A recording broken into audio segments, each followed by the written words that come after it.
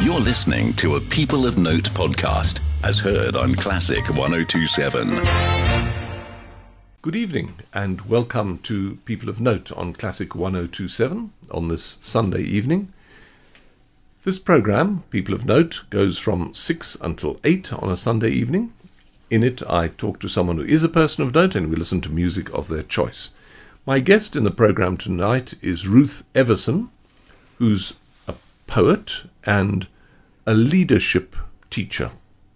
I think that's a fair way of saying it. Welcome, Ruth. Thank you very much, Richard. Perhaps you could just tell us what being a poet means. It means spending a lot of time wondering about the meaning of life and not writing anything. People think poets sit under trees and wait for inspiration. That's not true. Poets sweat a lot in the desert, and then eventually a poet will come. And the leadership, you were a teacher, I think, for many years, right? I was a teacher for 39 years, first at Springs Girls High School and then St. Stithians Girls College in Randburg. And along with teaching of English, of course, my love of poetry and literature in general.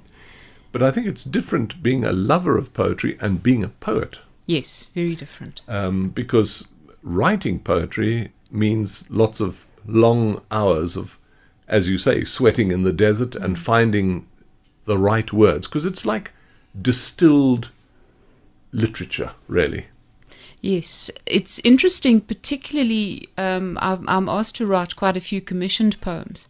And I've just written one for St. Stithians, which tracks the history from the 6th century, the nun Attain, through to modern day. And I've managed to get that into under 50 lines. So when you talk about compressing and layering meaning, that's the challenge and the joy of poetry, really. Yeah. And I'm surprised to hear that people commission poetry. That's actually not something I thought. One knows about the poet laureate, and they have to write on order, as it were. Yes. But I've never thought of commissioning poetry. I get quite a few commissioned poems. Yes. So, for example, I was asked to write one for Alistair Stewart when he retired as a head of many years at the Boys' Prep. It became a poem called The Good Man. And that travelled. It got enormous hits when Kevin Anderson, in fact, stood in front of it. And there was my poem next to Kevin Anderson. And that went viral. But that was a commissioned poem. Yeah. I did some work with the artist Edvard Thiel. He's the one who does the Armadiba projects. And he spoke about commissioned poetry, but he also said something really interesting to me. He said he gave up his work as a graphic designer to become an artist. And he says what he does now is he commissions himself. And I think that speaks to what I was saying earlier. Actually, you don't have to sit in the desert. You can commission yourself. But I've got lots of commissions coming up, birthday, poems, all sorts of things where people want to mark the occasion. Yeah. But obviously you write what you like also. Yes. I mean, you don't always write to commission. You write what you like. Yes. And what you're moved by. Yes. Yeah. And perhaps later in the program you can read us some of the poetry that you've written. Let's listen to your first choice of music, which is by Albert Kettelby.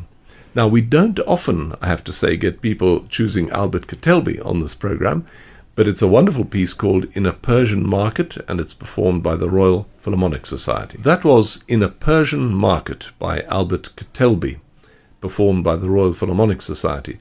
What is nice about Kettelby's pieces, many of them, is that actually they tell a story. And I guess you are a storyteller in a way too.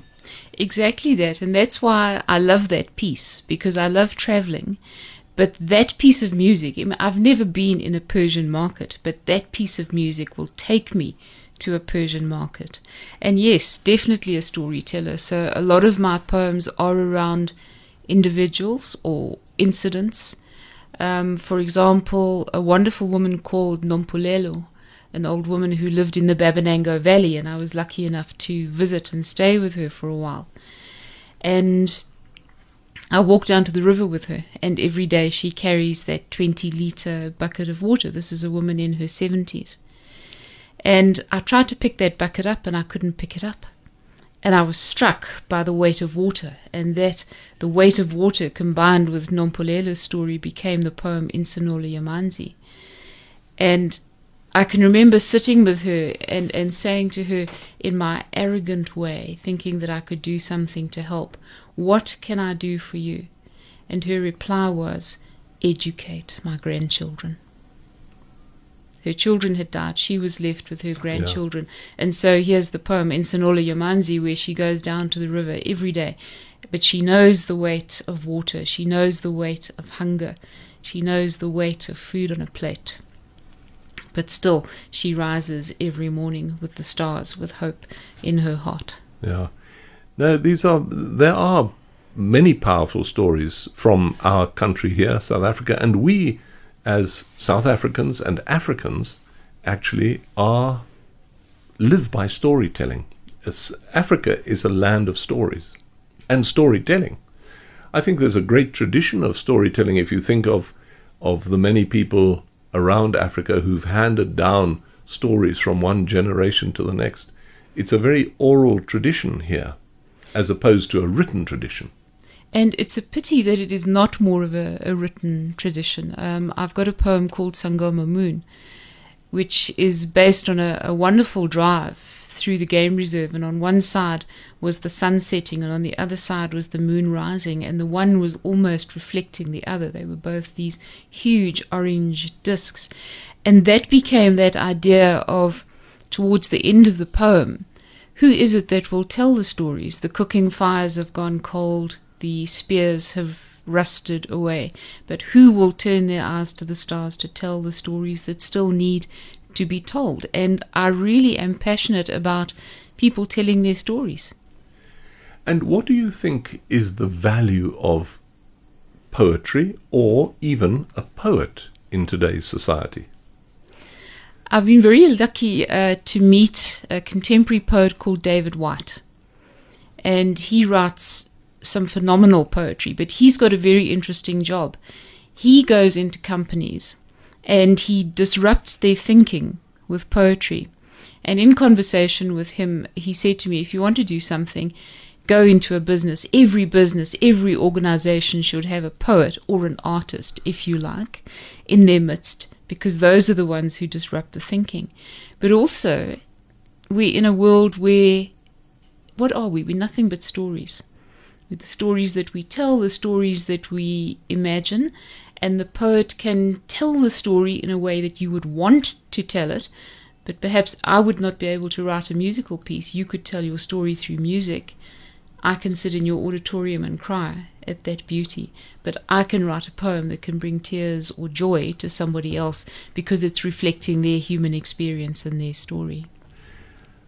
Let's hear your next choice of music now, but I want to pick up on what you've just said. Now, after this piece, this is part of the Yellow River concerto, and this one is called the Ode to the Yellow River. That was the Yellow River, or part of the Yellow River concerto. That was called the Ode to the Yellow River, Lang Lang with the China Philharmonic Society.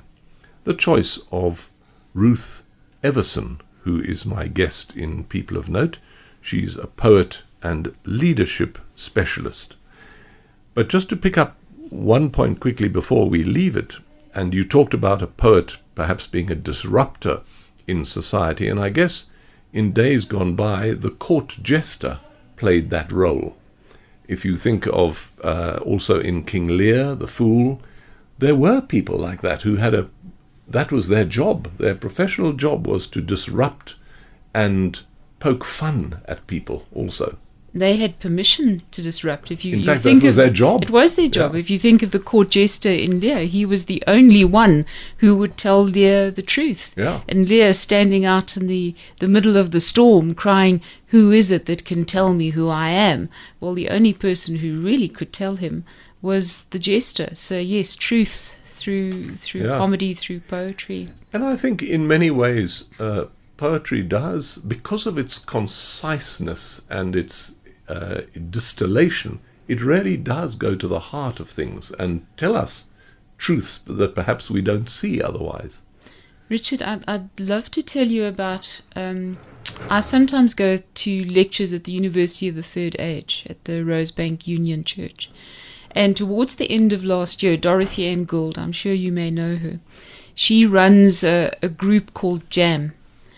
And it's a group of homeless men, and she does Shakespeare with them.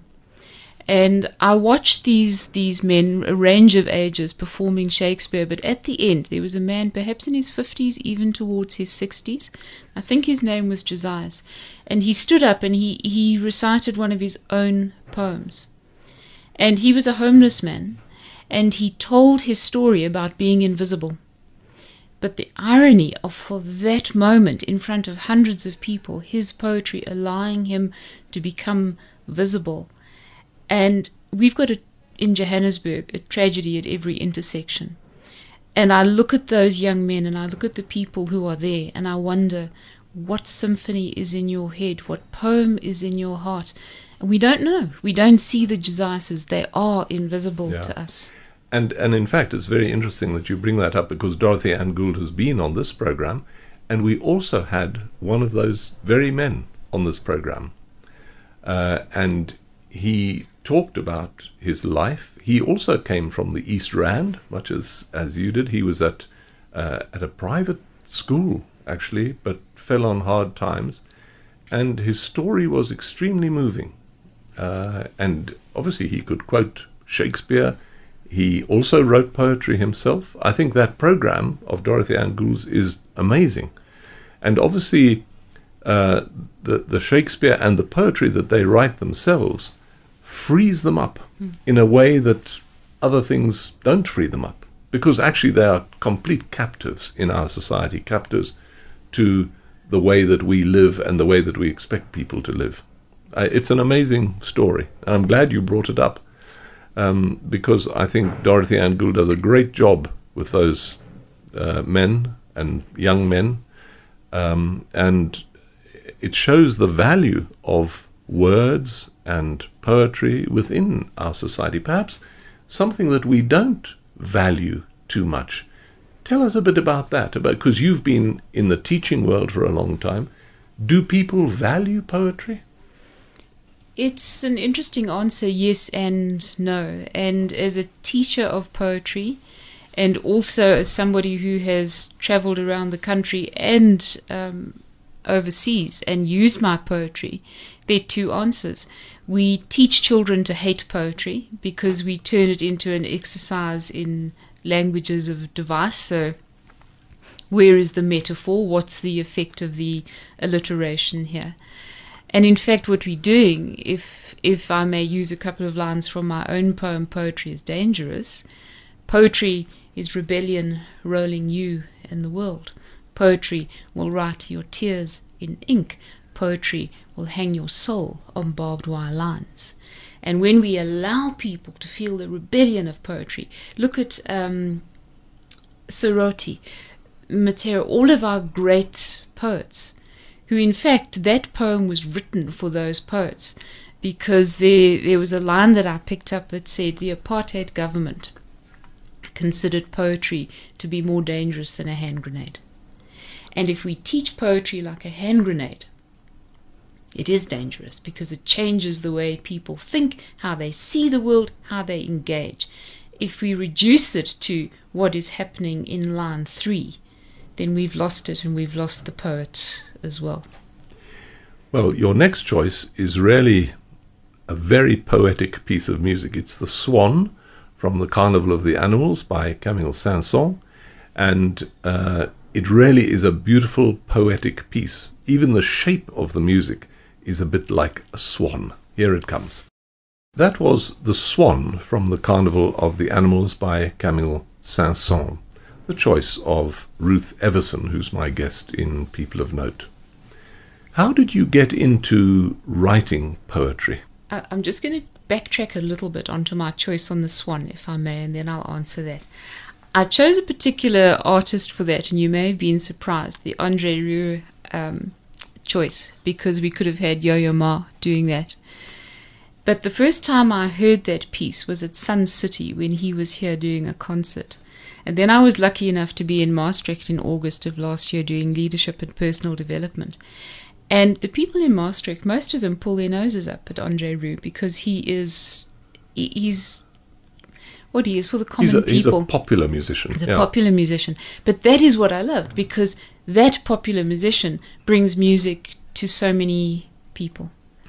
So that was my reason, quite deliberately, for that choice. And yet, on the other hand, last weekend we had Yo-Yo Ma at Kirstenbosch playing very high-end Bach for 5,000 people.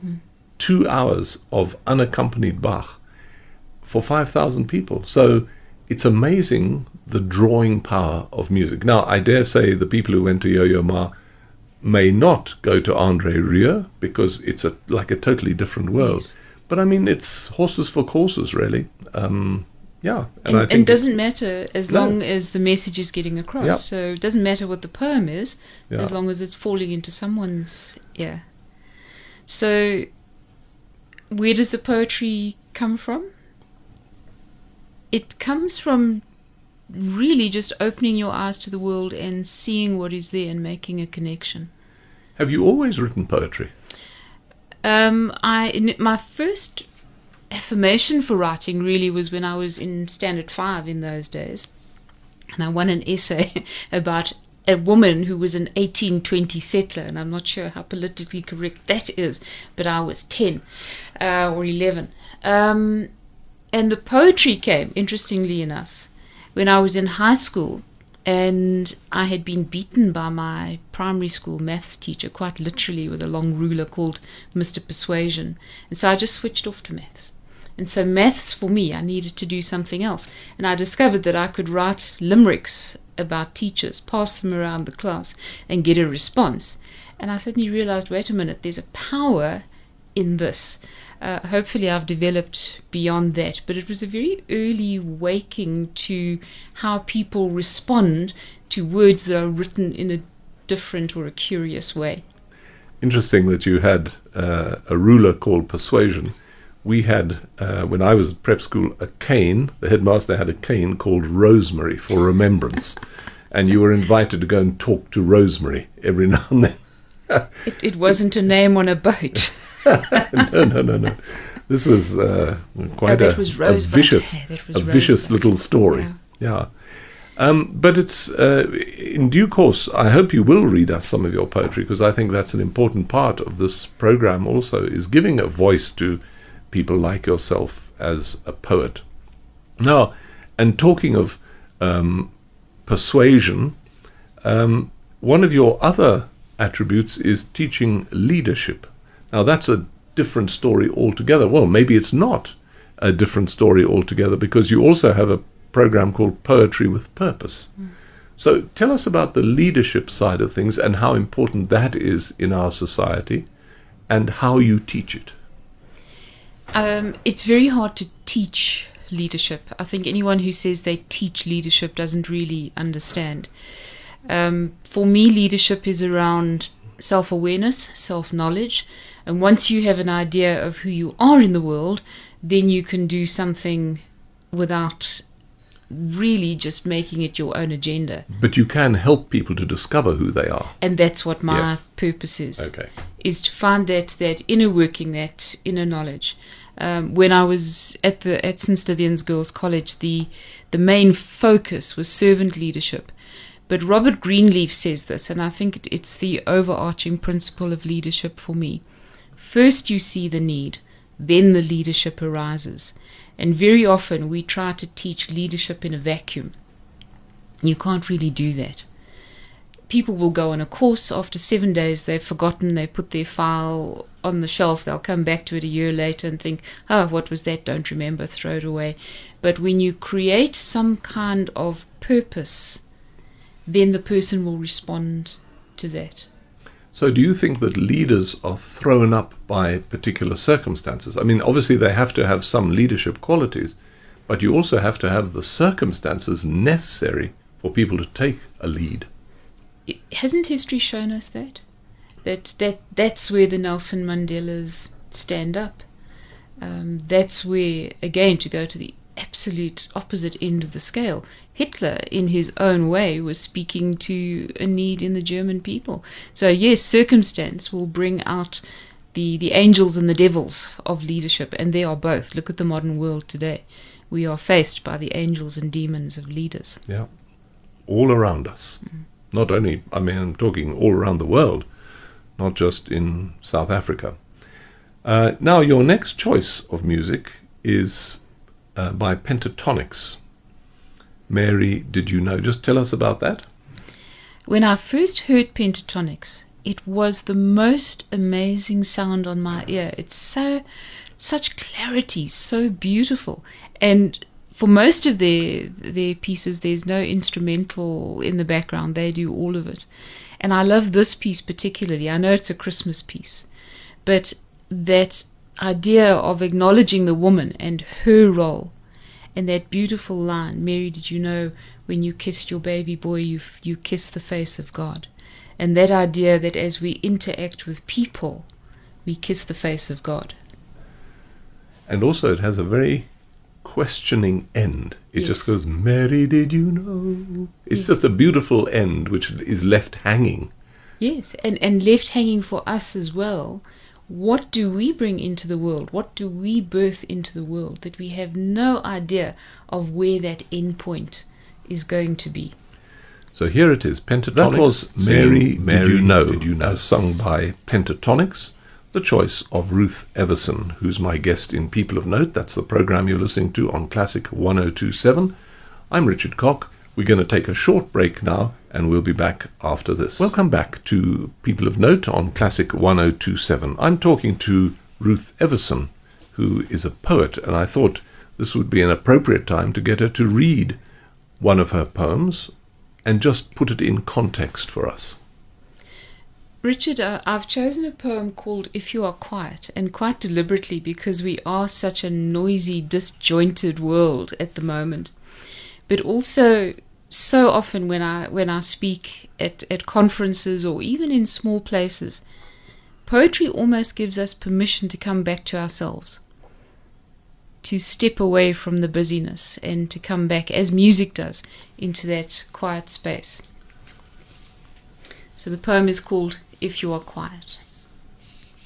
Still, there must be time, and time, for the old gods, gnarled, gentle fingers, roots dipped in molten core, wait, blue balancing summer skies on a rainbow of green on green. If you are quiet, you may enter in beneath the boughs on moss-slippered praying feet.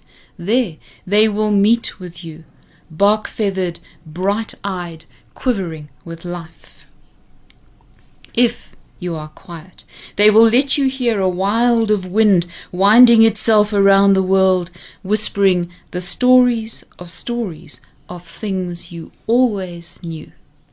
And if you dare, and if you will, you may find the old self, not felled as you once thought, but firm-rooted, branching down, long and strong, to pull the sap from the centre of the stone of your heart.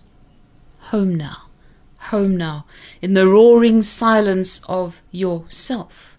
Be brave enough to be still. That was a poem by Ruth Everson, who's my guest in People of Note tonight. And I have to say, it's not often that we have poets on this program, but it's really nice to have a poet who can read their own poetry as well. Tell us your process of writing. Do you write every day? I don't write on a piece of paper every day, but I write constantly in my head. So as I was coming here this morning, my head was looking at the world and playing with things. I've got a poem at the moment that's playing, and it comes like a song in my head. And once the song is complete, so even a long poem, I've got one called Saturday Morning in Baja Park, which is a long poem. And I can remember waking up one Saturday morning and thinking, it's here now, and writing it.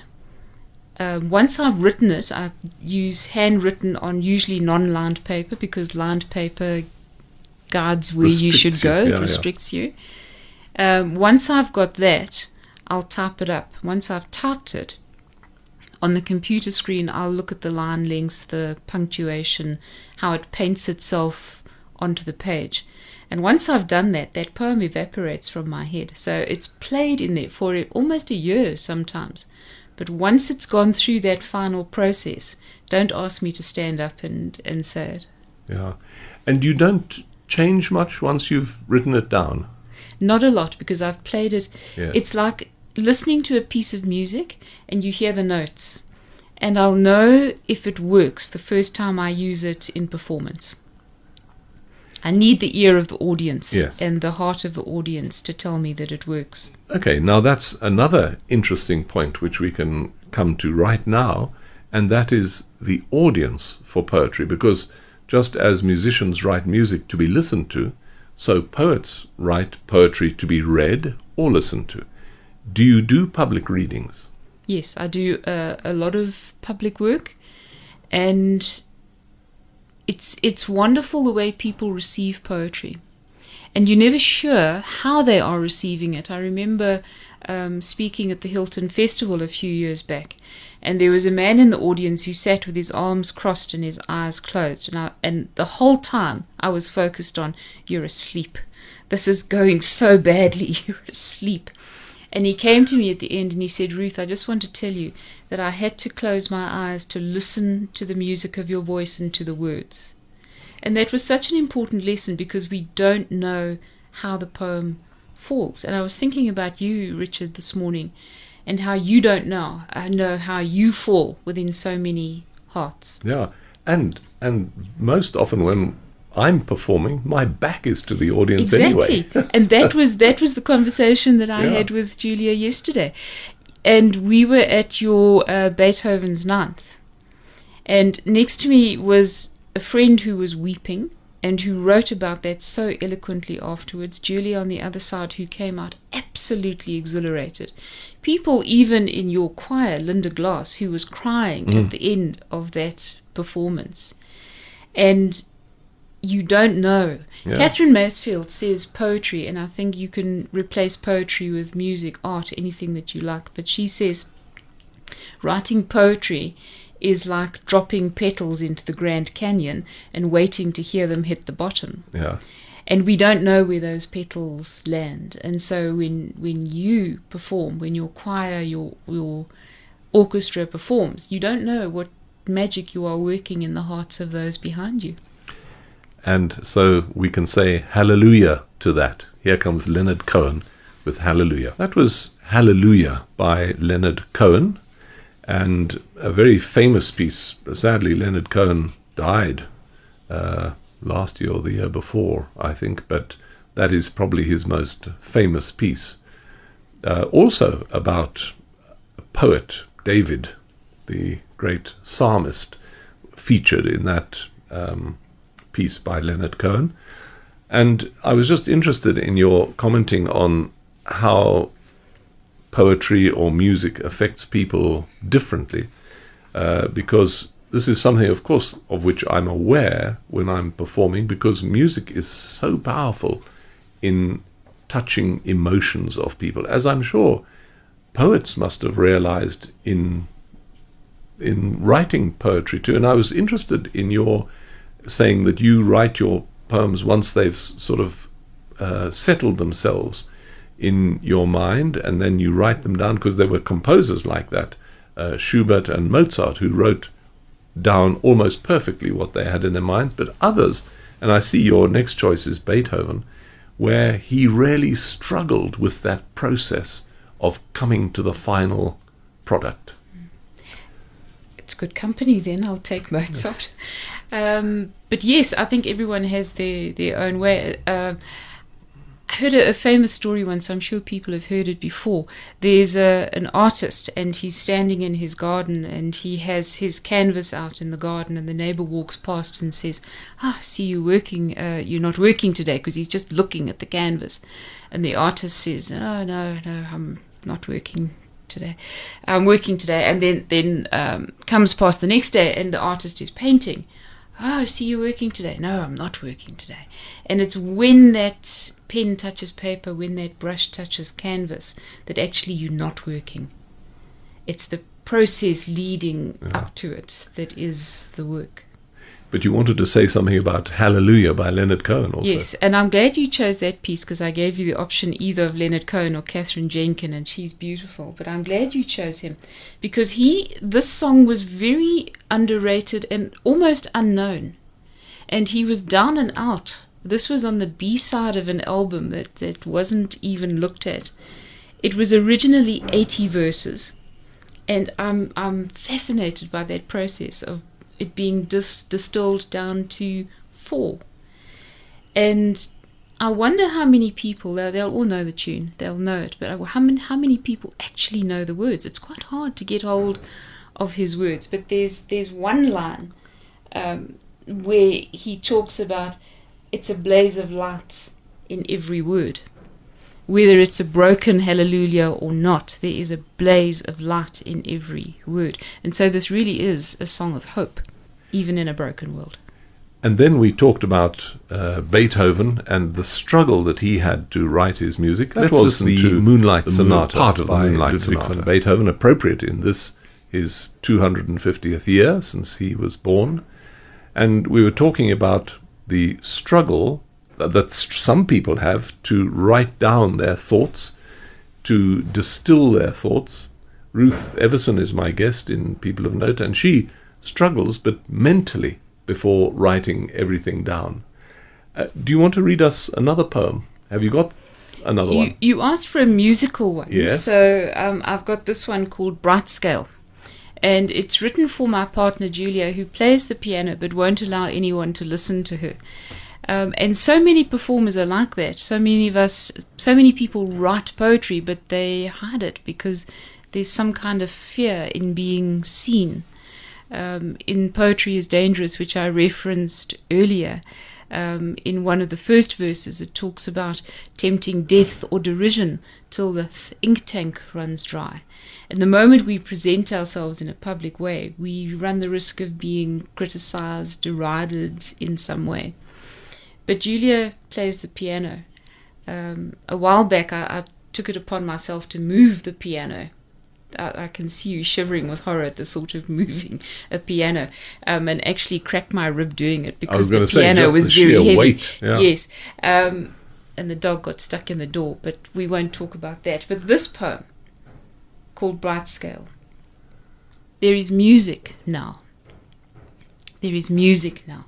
The old piano is loosening its fingers, sending bright-scaled notes flying down the passage, circling the butter-bright roses, dream-tickling the snoring spaniel, dancing adagio across the sun-deep garden.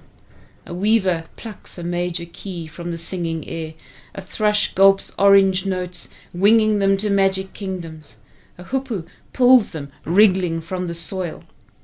There is a rise and fall to the day, as the old piano plays its heart, and my song begins its own soft hum.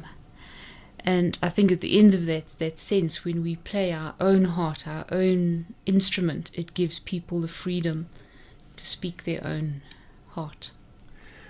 That was a poem by Ruth Everson, who's my guest in People of Note, and we're going to have another piece of music before we take a short break, and this is the famous Impossible Dream. I've performed this piece many, many times, very often with a background of Nelson Mandela in a picture, because he had a sort of impossible dream which he eventually realized.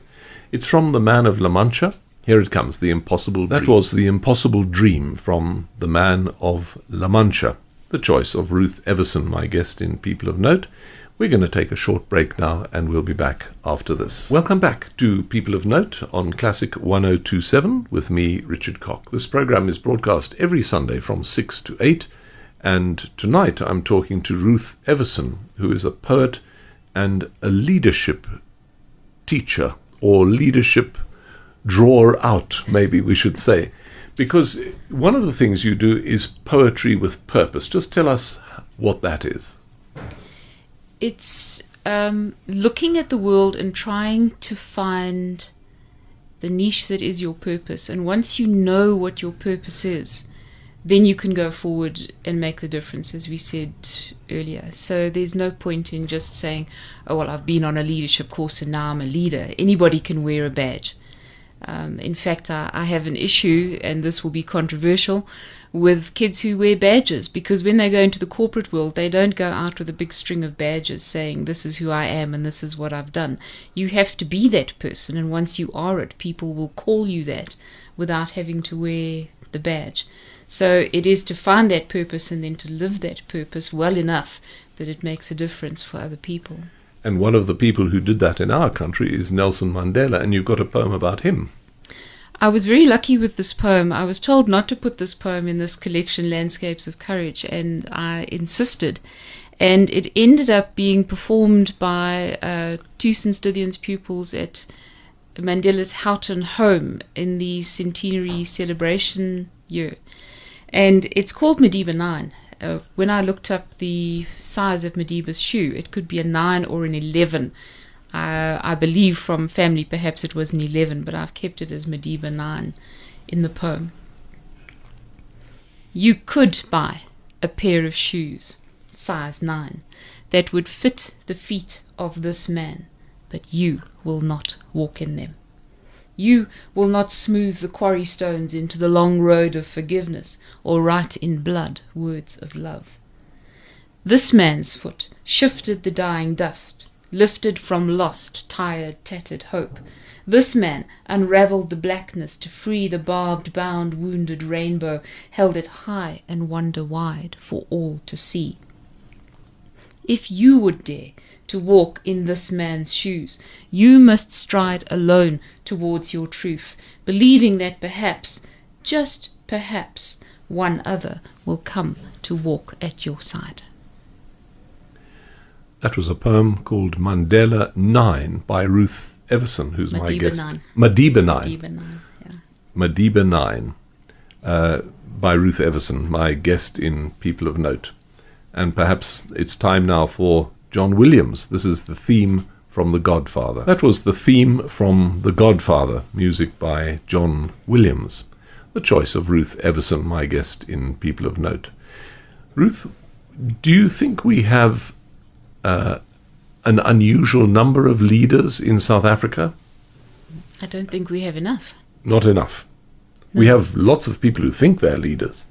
Yes, but people actually rolling up their sleeves, standing up for the truth, waiting for one other to come and walk beside them. No, I don't think we have enough of those people. Enough real leaders. Real leaders, yeah.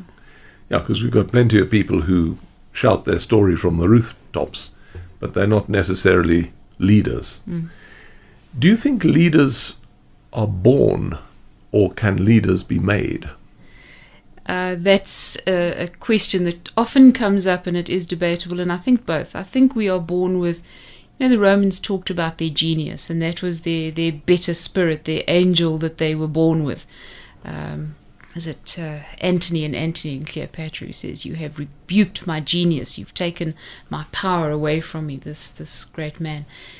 And so I think we are born with a potential to lead, with a certain character, but I think we can be taught to react in a better way. Again, going back to understanding who we are within the context of the world, and how perhaps leadership can be as small as learning somebody's name or acknowledging somebody for something that they have done. It doesn't have to be on the top of a mountain. It's small acts, repeated acts of kindness, and observing, noticing one another, just seeing one another. That's leadership.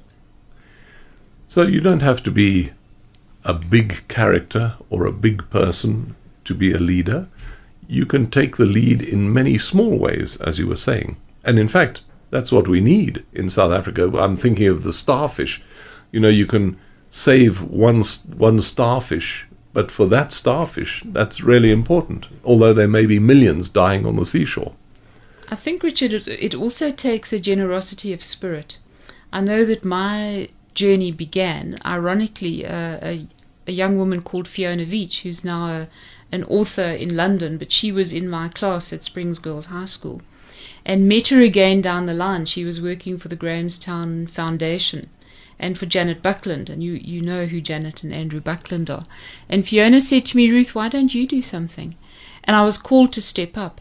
I didn't ask to step up. In her generosity of spirit, she asked me to step up. But when you've been asked to step up, then you need to show up. And I think there are so many people that I've come across in my journey who, once they have a generosity of spirit. I was so struck, Richard, by a young man at your Christmas Carol concert. And you called him up. He sang. I can't remember his name. Yes, Siyabonga Makungo. That's right. Yes. And you told the story of how he'd come to you and he was late and he arrived in the studio sweating. But he's in Berlin now. Yeah. And he's there because of your generosity of spirit. Yeah, I think there's definitely something of that in it, and advising people the way to go at the right time, just giving them a helping hand, basically. Yeah, no, it's a wonderful story, that, and he's been a guest on this program also, Siyabonga Makungo, and in fact, he's just been in South Africa singing at Starlight Classics in Cape Town, and he really has created an amazing career for himself. Well, obviously with a bit of help here and there, but he's really taken the bull by the horns and he's doing what he wants to do, which is wonderful. And I think let's hear now the Exodus theme. This is from that amazing film, Exodus. That was the Exodus theme, the choice of Ruth Everson, my guest in People of Note here on Classic 1027. And then I see coming up Bridge Over Troubled Water. A message for us here in South Africa, I should think. Yes, and also the music of my teenage years. One of the first vinyl albums that I bought, because that's what we had, was that Bridge Over Troubled Water album. The first one I ever bought was Petula Clark, Don't Sleep on the Subway. But Bridge Over Troubled Water, and they were the great poets of our time, Simon and Garfunkel. And listening to them, I can see myself still sitting in the lounge on a Saturday afternoon and that record playing and just thinking again and again and again the beauty of the words as they wound their way into my heart and my soul. And there's music that just becomes part of the weave of who you are, and that's one of those pieces. Well, and there were lots in those days. I think of Joan Baez and Bob Dylan. I mean, they wrote powerful words. Yes. Yeah, which they then performed to music as well. Here it is, Bridge Over Troubled Water. Simon and Garfunkel's great hit, Bridge Over Troubled Water. The choice of Ruth Everson, my guest in People of Note. And then I see you've got the Ndlovu Youth Choir. That's another story, actually, of incredible leadership. Ralph Schmidt, who runs that choir, took them from nothing to being sort of world beaters. And that's why I chose that piece, because having taught for 39 years, what do we do if we don't empower our youth? And I think that's really, as a country where we're stuck at the moment, the unemployment is so high. What can we do to give people their voice? And he was able to do that for them on a world stage. And he's given the country a voice, because we are known in a different way now through them. But I also love the way that that whole community, the grannies who do the beadwork, and the whole community that is so proud of what their young people have achieved. And to take an artist like Ed Sheeran, who turned 29 this week, how can he only be 29? But to take an artist like Ed Sheeran, to change the shape of him, and then to use that song to change the shape of how we see ourselves and how they see themselves, that for me is a story of inspiration. And here it is, The Shape of You, a song by Ed Sheeran, performed by the Ndlovu Youth Choir under Ralph Schmidt. That was Ed Sheeran's song, The Shape of You, as performed by the Ndlovu Youth Choir, directed by Ralph Schmidt, and the choice of Ruth Everson, my guest in People of Note. And I see, Ruth, your last two choices, Climb Every Mountain and Sunrise, Sunset, are really from musicals. You obviously like musicals too. I love musicals. I was part of the Springs Repertory Players, on stage or backstage. I was part of, there was a magnificent teacher in Springs called Dennis Watson, who put on all sorts of musicals, and really my growing up in it was only when I came to Johannesburg that I couldn't find a voice on stage here. And so those musicals, the overture, when you sit in a theatre and you hear that overture and you just know what's coming, it does something to my heart. So many great musicals that have really influenced who I am. And have you written something about musicals? I haven't. I've written scripts for school plays, but I haven't written anything about musicals. Yeah. Perhaps I should. But have your scripts been performed? For school, Yes. so not major. But within a musical, or were they just straight plays? Straight, so musicals. So Yeah. threaded with the music, Yes. between my words and the Yeah. music, yes. Because it's an amazing combination, of course, music and words. I mean, music by itself is powerful, but music with words is even more powerful, which is what church music is all about, and why it's so powerful, because it links these two powerful means of expression. Yeah, and I've often sat in the Lunda and listened to your music and heard my words against the music. In the silence of my head, they have been a symphony together. And you're right, they call us to cry and they call us to joy. And there's nothing more powerful than that. And here come two pieces now from musicals, Climb Every Mountain and Sunrise, Sunset. Vuga Papama. You must believe that you can rise. Vuga Papama. Get up, get up. Shed yesterday's memory-muddled sheets. This is not the time for sleeping. Life is flowing under the tired mattress. Beyond the dark, tight night curtains, a furious sun is beating. Leave the bed, heavy with old excuses and hungry hurts. This is the time for courage. Woza, woza. Grass is springing up between the floorboards. The fearful house is flooding away. You know that you must rise. Vuga Papama, get up. It is time. Sunrise, Sunset. The final choice of Ruth Everson, who's been my guest on People of Note. That's a program we've been listening to on Classic 1027. And it just remains for me to say thank you to Ruth for coming into our studios. Thank you. Thank you, Richard. It's been a great pleasure having you on the program, and also to Matabataba Hadebe, who's helped us put the program together, and of course to all of you at home who've been listening to this program of People of Note here on Classic 1027. Until next time, from all of us here, we wish you a very good night.